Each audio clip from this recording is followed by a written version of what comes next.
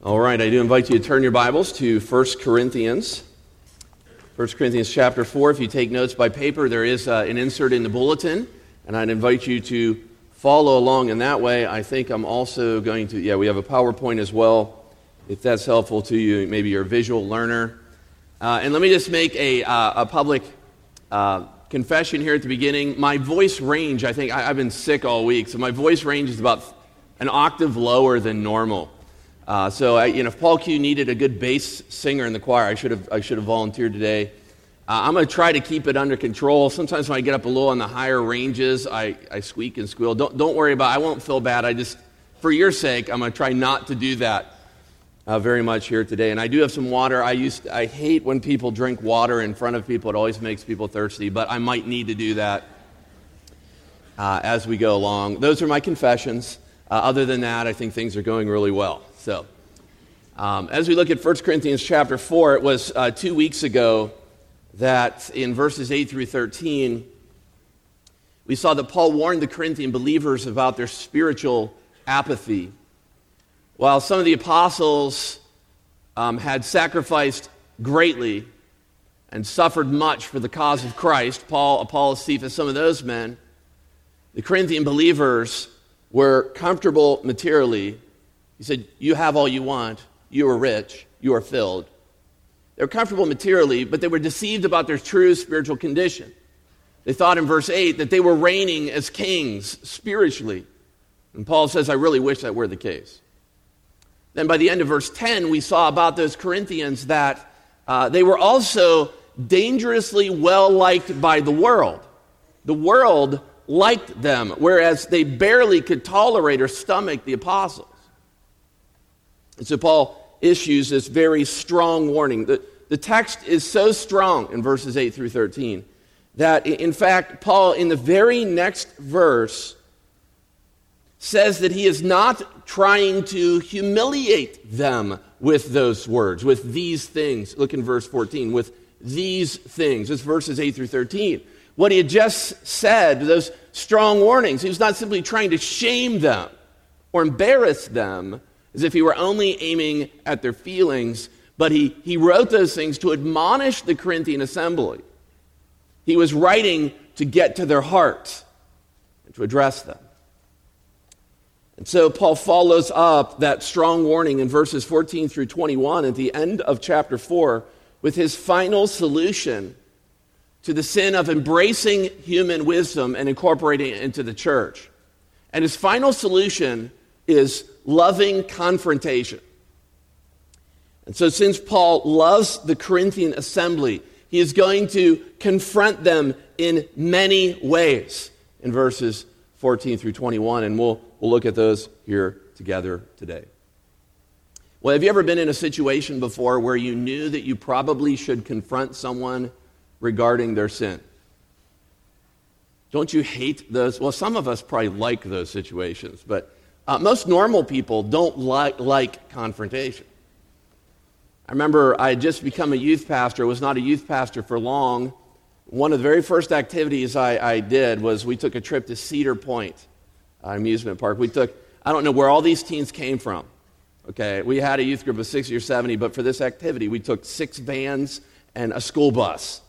So it's like you inherit all these kids, you don't know where they're coming from. Well, I remember I was driving a van on the way to Cedar Point, and at one of, about an hour or two into the trip, I was just driving down the road, and I looked in the rearview mirror, and that's when I noticed one of the teen leaders in our youth group, a teenage boy, snuggling up to a young lady in the youth group in an inappropriate way, I should say, in an inappropriate way. And so my first reaction, what's your first reaction when you see someone doing something they shouldn't? My first reaction was, I didn't see anything, But then a few seconds later, I thought, man, I got to do something here. So we pulled into the next exit. I'll never forget. Pulled into the next exit, went to gas station. We had just stopped for gas about 30 or 40 miles before. So the teens should have been able to figure it out, but they don't know. They're just going in, snacks, more Mountain Dew, more soda, more candy, whatever. And as they're coming out of the van, I asked this young man, I said, hey, would you help me fill up the van? okay, with gas. And so I'll never forget, he puts the thing in there, he starts filling it up. He fills it up for about a minute and it clicks because we just filled up with gas. But I had the opportunity to talk to him about what he was doing in the back seat there with this girl. What do you do in situations like that? How comfortable are you there? Would you rather just look the other way, or would you rather get involved in their lives to help them? In this text this morning, we will learn from Paul's confrontation of the Corinthian assembly. See, Paul confronts the Corinthians on several different levels. As a matter of fact, there are at least 3 lessons I think we can learn today from the way Paul confronted the Corinthian church. The first lesson I have for you is in verses 14 through 19, the first part of verse 19, is what I would call the means of loving confrontation. In just a moment, I'm going to read these verses for you, but I want you to be looking in your Bible because there are at least 4 different means of confrontation that Paul uses with the church at Corinth to confront them regarding their sin. Look with me at verse 14. See if you can find these in your Bible before I ever give them to you. Verse 14. I do not write these things to make you ashamed, but to admonish you as my beloved children. For though you have countless guides in Christ, you do not have many fathers. For I became your father in Christ Jesus through the gospel. I urge you then, be imitators of me. That is why I send you Timothy, my beloved and faithful child in the Lord, to remind you of my ways in Christ, as I teach them everywhere in every church. Some are arrogant, as though I were not coming to you. But I will come to you soon, if the Lord wills. The first means of confrontation that Paul uses with the Corinthian church is a letter. In verse 14, he says, brethren, I write these things to you. Okay, he's talking about the epistle to the Corinthians that we call 1 Corinthians. And his letter, 1 Corinthians, is filled with deep emotion, and he has much to say because he does not want them to continue on in their sin. In other words, he desires to correct them in their sinful behavior. And in this text, he's been writing a lot about how they cannot exalt human leaders and be focused only on human things. And so he writes this letter to them. Perhaps you have a friend or a relative who's making wrong choices or running away from the Lord. It may be that after some prayer in your life, you might choose to sit down and write them a letter or an email that will confront them regarding their sin and their choices. Remember years ago, before the invention of email, I was in Bible college, and I remember being so burdened about the spiritual condition of my grandfather. After a sermon one day, I heard preaching on reaching the lost, especially thinking of our loved ones as lost ones instead of simply a relative. I sat down and I wrote a letter to my grandfather. My grandfather was a hardened sailor. He could give you an education about what not to say in many ways. I was always very intimidated to witness to my granddad. Near the end of his life, I had opportunities to do that, but I chose at this point to write him a letter. And I wrote him a letter. I explained my love for my grandfather. I explained the fact that he needed Christ. And I was surprised to find out after that, for months, he put that letter on his fridge. And my grandmother said that he read that letter just about every day. Maybe you could write a letter to someone who's struggling in sin. You see, as New Testament believers in Jesus Christ, we have an obligation to help, especially other believers who might be overcome in a trespass or an offense. So in verse 14, Paul used a letter to confront them. And we can do the same. But then the second means of confrontation is found in verses 15 and 16.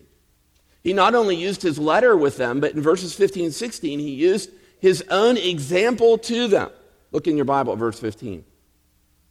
For though you have countless guides in Christ, you do not have many fathers.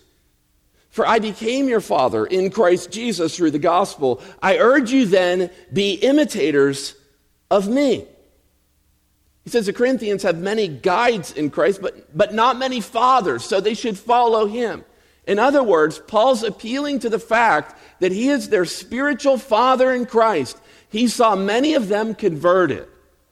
And he said, because of my special relationship to you as your father, you should imitate or be imitators of me. Now, to better understand this, we look at a few of the words in verses 15 and 16. First, you see the words countless guides in Christ. The word guides that's used here is a word that would be used of a slave who had the responsibility for the son or the child in a wealthy family. A guide, another way you could translate this, a guide was a guardian who might do things like walk the child to school to protect them. Or in some cases, the guardian or the guide would train the child himself. You see, he was responsible to take care of the child when the father was away doing his business. So the guide here speaks of those sort of slaves who would care for children. And the point that Paul's making in the text is these sort of slaves are a dime a dozen. You can easily replace guides. You can find another slave to take care of your child, but you can only have one father. So as we move down to look at the word father, I think what he's doing here is he's emphasizing the uniqueness of his own relationship with many of the Corinthians. I mean, a guide or a guardian could never be on the same level as a father. Again, his point here with father is that he had been there to see them spiritually birthed when they came to know Christ. I mean, isn't there something special about the person who was a gospel witness to you early on? Or the person who led you to Christ? Don't they have a special place in your heart? And, even as you go along in your walk with the Lord, as you study and know the Scripture, I mean, it may be that you learn things a bit differently than that spiritual parent, okay? It may be that your theology doesn't quite, over time match up with them, but they always will have a special place in your heart because of their commitment to share the best news in all the world with you, the gospel of Jesus Christ. And so what Paul is doing in this text, when he says, be imitators of me, I am your father, be imitators of me, is he's appealing to example here, especially his fatherly example. And what might appear upon first reading like a presumptuous statement, follow me. I mean, we could take that like the height of presumption and pride, or we could learn that this is perhaps one of the best ways to confront another believer in their sin.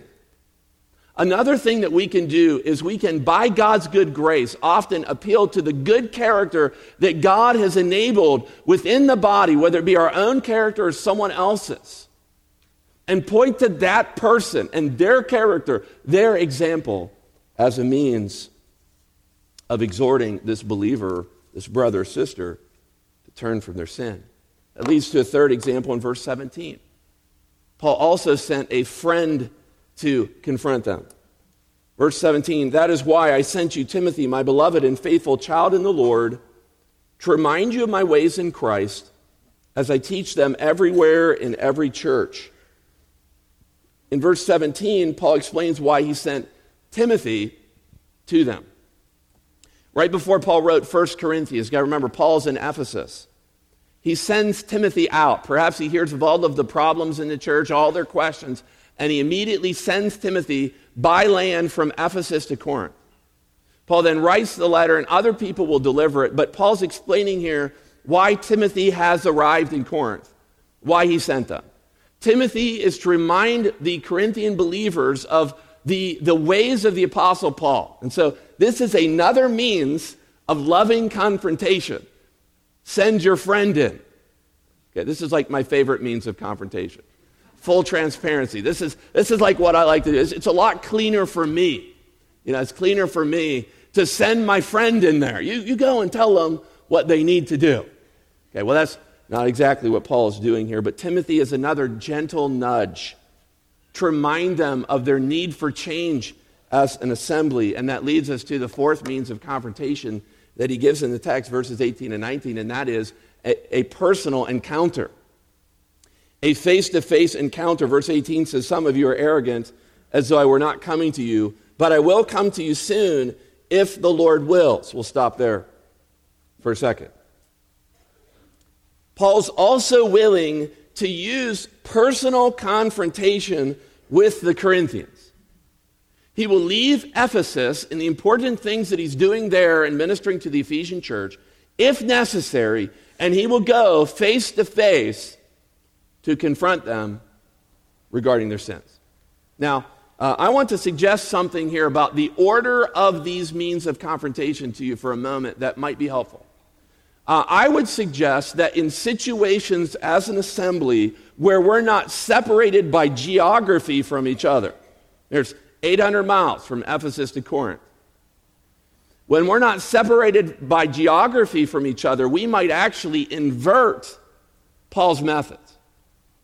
I want to say that I think we can use any of these means to confront another believer or another brother or sister who are involved in their sins, but I think that we should probably always start with a face-to-face encounter, a loving confrontation regarding their sin.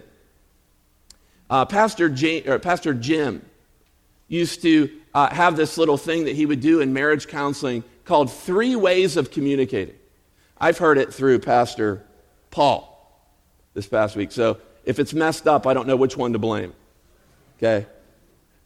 But 3 ways of communicating are, 1, we communicate through the words that we use. The words that we choose to use. Got that? Words that we use.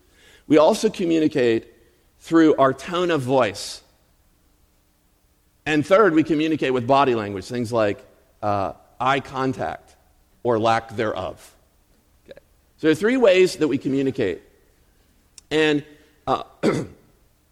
when we write a letter or an email, we lose 2 of those means.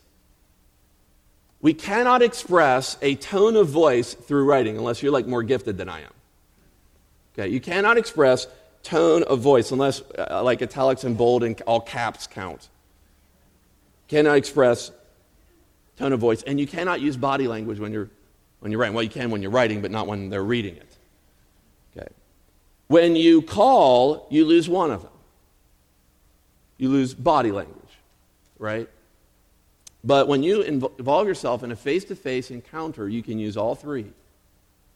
All 3 means of confrontation. I don't think it's wise for us normally to start with an email or a letter confronting someone regarding their sin. And so I would encourage you, I think this order is good. I think these means of confrontation are good for us as a church. As I'm applying it to us, I would say I would just invert the order. Starting with a face-to-face encounter and then using these other means as appropriate as well. So look down in your Bible at verse 19. So in verse 19 here, it says, "But I will come to you if the Lord wills." Paul declares that he will soon come to Corinth. Despite the report from some in the church that he's not going to come, he will come and he'll say everything that needs to be said in the confrontation. He will speak the truth in love, as he says in another epistle. And what I'd like to do here for just a moment before we move on to point 2. Point 1's my longest point by far. But what I'd like to do is I'd like to just take a moment of application. I'd like for us to consider this for a moment. As a congregational church, that's what Colonial Baptist Church is, a congregational church. We have an obligation as members of the assembly to lovingly follow Paul's example of concern and even being concerned enough to lovingly confront each other regarding our sin. Some of you may think, though, this is Paul. I mean, he's an apostle. He's got to confront people. Do I really need to do this? Well, let me give you just a few considerations. First of all, Paul already explained in this text that we are to be imitators of him. Verse 16. Okay, so if you think, as a New Testament believer, I don't really need to get involved in helping people. I mean, it gets so messy, gets so difficult. I don't want to confront someone regarding their sin. Well, Paul says we're to follow his example. And in this text, his example is predominantly confronting sinners regarding their sin. There's another reason I think that, though, and that is because in verse 14, the word that Paul uses here is the word admonish. Okay, so look in your Bible at verse 14. I do not write these things to make you ashamed, but to admonish you as my beloved children. And I think you make the point when you compare this word admonish that's used of Paul here to other New Testament texts that talk about the need for believers to admonish each other in the Lord. It's certainly true that there are other texts in the New Testament that talk about Paul and the other apostles or the preachers, proclaimers of Scripture, and how they admonish one another and believers in the church. But there are several texts that you can turn to that make this point. Matter of fact, in your Bible, turn over a few pages to Romans 15, verse 16. Romans 15, 16. I want to show you 2 or 3 of these passages in your own Bible. If you don't have a Bible, I will put it up here. But Romans 15 and actually verse 14 says this. Paul says, I myself am satisfied about you, my brothers, that you yourselves are full of goodness, filled with all knowledge, and able to instruct. That word is the exact same word that's translated admonish in 1 Corinthians chapter 4. Although Paul had never been to the churches of Rome, he says, I am sure that you believers have what it takes. You have the wisdom to admonish one another. This is the way that he ends this passage to the church at Rome. Turn over to Colossians 3 and verse 16. There's my 16. Colossians 3, 16. I just want you to see a few of these passages. Colossians 3, verse 16 says, let the word of Christ dwell in you richly, teaching and admonishing one another in all wisdom, singing psalms and hymns and spiritual songs with all thankfulness in your hearts to God. And there in the middle of the verse, in participle form, he uses the same word. The churches of Colossae and Laodicea were tasked with the need of teaching and admonishing one another in the Lord. You see, this is an obligation for all New Testament believers in Jesus Christ. Now turn to one last passage. Well, there's kind of a tack-on passage in a moment, but 1 Thessalonians 5, 12 through 14. Turn over to 1 Thessalonians 5, 12 through 14. I think this is a really great text that makes the point that I'm trying to make with you. 1 Thessalonians 5 and verse 12. He says, we ask you, brothers, to respect those who labor among you and are over you in the Lord and admonish you. Okay? So this is kind of like where we get the idea. You know what? Pastors have an obligation to admonish or at times even confront or correct erring believers in the church. I mean, I think we would all agree on that one, right? That's part of my job description. I don't know if it's like the first bullet point, but I think it's the second one. We need to admonish you as an assembly. But keep reading here in this text. And to esteem them very highly in love because of their work. Be at peace among yourselves. And we urge you, brothers, here's your command. Admonish the idle. Encourage the faint-hearted. Help the weak. And be patient with them all.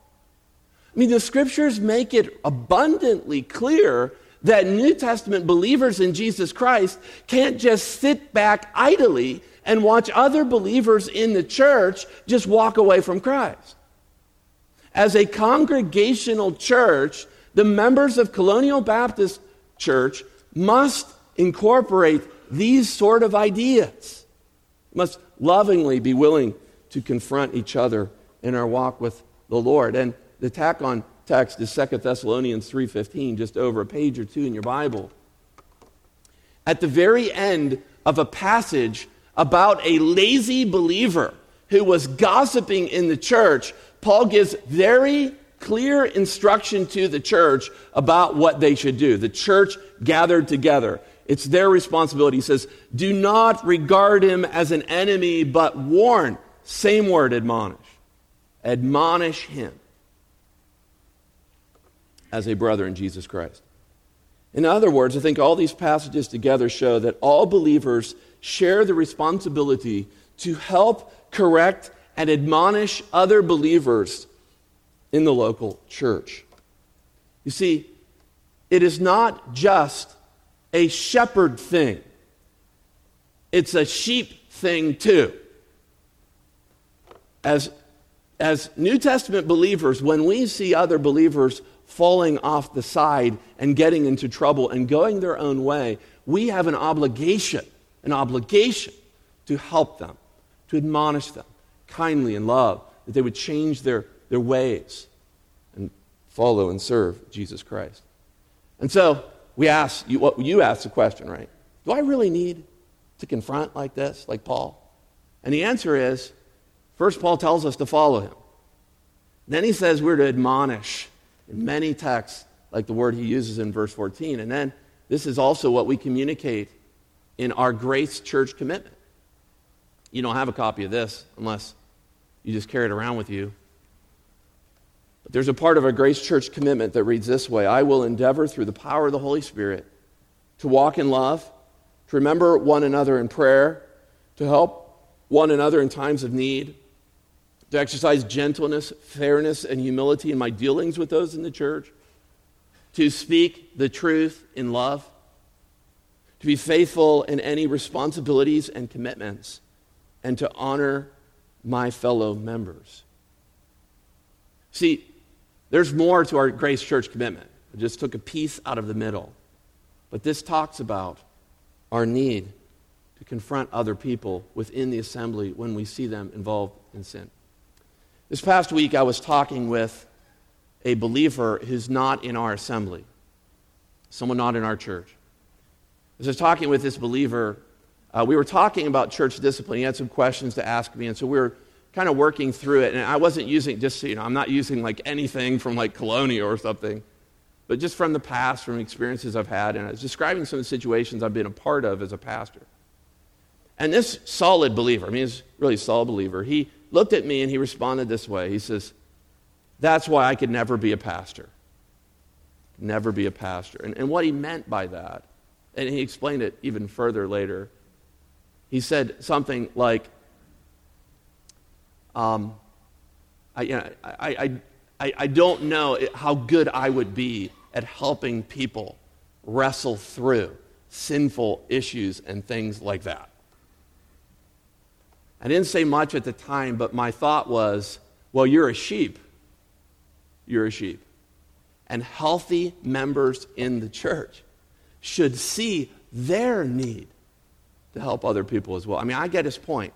As a pastor, I'm responsible to lead the church through some of those difficult sort of discussions where someone is insisting on their sin and they won't repent. I get it. But our pastors should not be the only ones helping people through these sort of issues. Okay, so as we look at this text, we see the means of loving confrontation. Let me just go quickly through the next part, the reasons for it. The reasons for it in verses 19 and then verse 20. He says in the middle of verse 19, and I will find out not the talk of these arrogant people, but their power. For the kingdom of God does not consist in talk, but in power.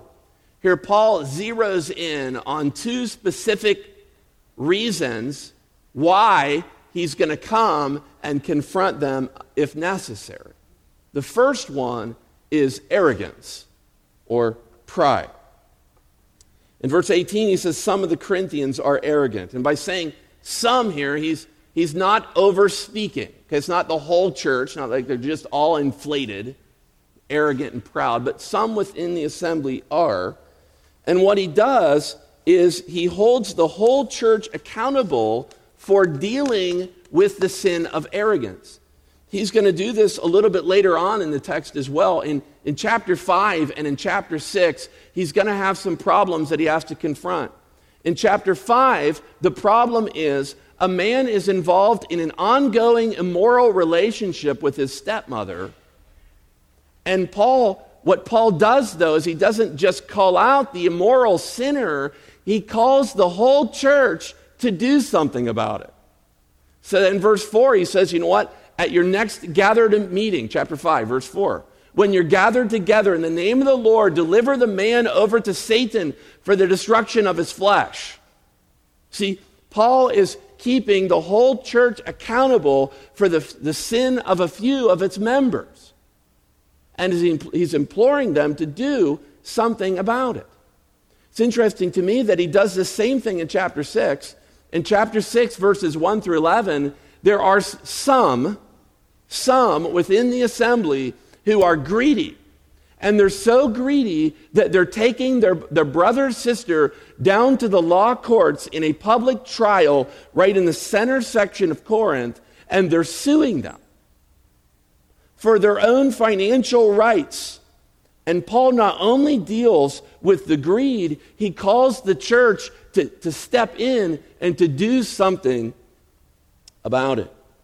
I agree with Gordon Fee, who said this. He says, Paul is pointing the heavy guns at the church, not at the wrongdoer himself. See, he's calling the whole assembly to do something about this. I loved what my mentor, one of my mentors in ministry, Dr. Olala, who was here for my installation service. Love what he said about this. As a young man, I remember receiving it and thinking through the wisdom in it. He said, Brent, a ministry will not be evaluated only by what it preaches, but also by what it tolerates. By what it tolerates. It says in the New Testament, Church of Jesus Christ, we have an obligation to help sinners within our assembly who go the wrong way. You can't just overlook sin and let it go as if it means nothing. I mean, if we're unwilling to deal with sin in loving, biblical, and true ways, then we really shouldn't even have membership. Membership. I mean, what is a member?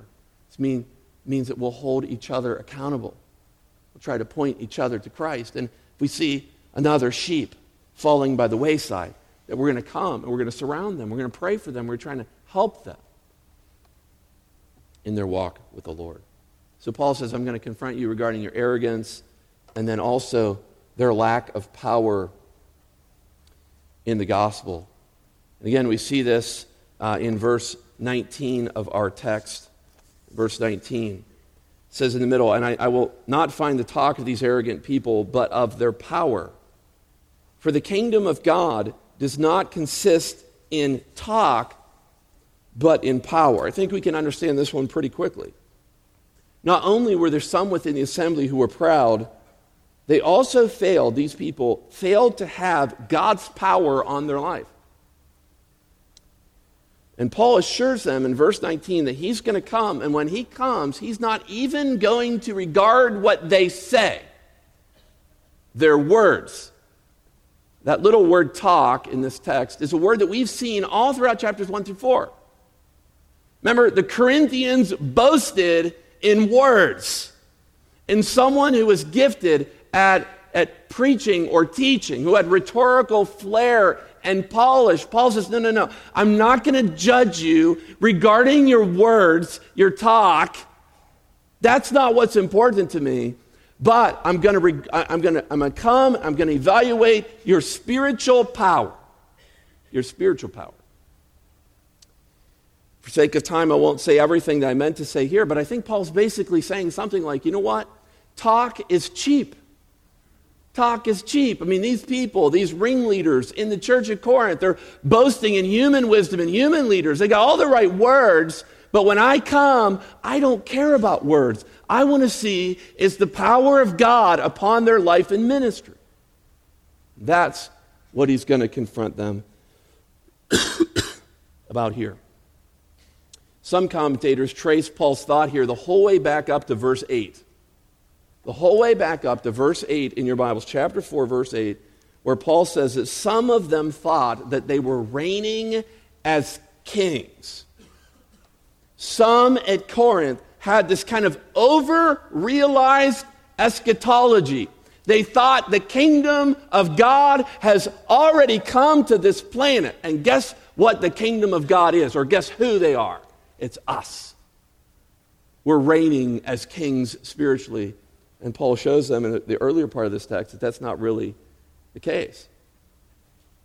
And Paul's going to confront them for their lack of power in the gospel. That leads us to one last point this morning, and that is what I call the choice regarding loving confrontation. The choice regarding loving confrontation. He says in verse 21, "What do you wish? Shall I come to you with a rod or with love in a spirit of gentleness?" Here we come to Paul's ultimate reason or method of dealing with their sin. He will come and confront their overemphasis on words if necessary. And so the question in verse 21 is not if he's going to come, but how do they want him to come? Do they want him to come with a rod or in love and a spirit of meekness? The word rod here is a figurative way of saying severe chastisement. This term, when it's used in the New Testament, speaks of spiritual reprimand and discipline. Paul says something like, do you want me to bring a staff or a stick with me when I come? In other words, you want me to be harsh when I come so that you can overcome your sinfulness? Another way of talking about the rod here, I think the rod is I call it a timeless, universal motivator.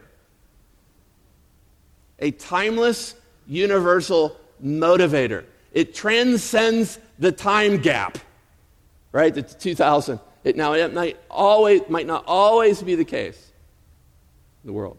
But when Paul says this, just to be clear, I think this is a metaphorical way. He will not use a literal rod with them and beat them severely, but he will chasten them severely as necessary.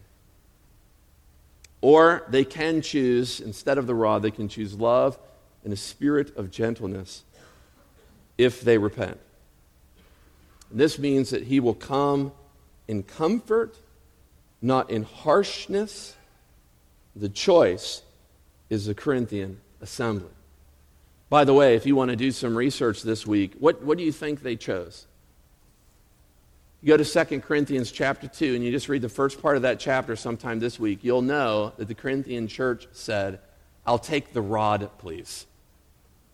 And so Paul does come and he engages in what most people would call a very severe visit, followed by a tearful letter to the church of Corinth regarding the way they're treating some sin in the church. So this morning, we saw that we all have an obligation. We have an obligation. It's not a shepherd thing alone. It's a sheep thing. To look out over the assembly, find other people who are struggling with their sin, to be so engaged and committed to their welfare, to love them enough, to reach out to them, and see if we can find ways to encourage them and strengthen them in their walk with the Lord. Let's go ahead and close our eyes, bow our heads in a moment of quiet reflection. I want to give you just a moment to think about this. Let's take a moment quietly here to consider if we've been obedient in this area. Has God prompted your heart recently about the need to confront another believer, perhaps someone in your family, or someone in this church, and do so in a loving way, but to instruct them, to help them, to comfort them? And have you been obedient? Been obedient to the promptings of God? My pastoral encouragement to you would be not to just quickly dismiss those thoughts in your flesh. Or don't pretend like you didn't see it. But instead, care enough to love and to confront if necessary.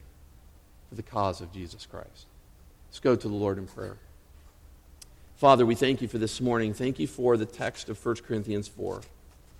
Lord, I thank you for the 4 means of confrontation that Paul used with the Corinthian assembly.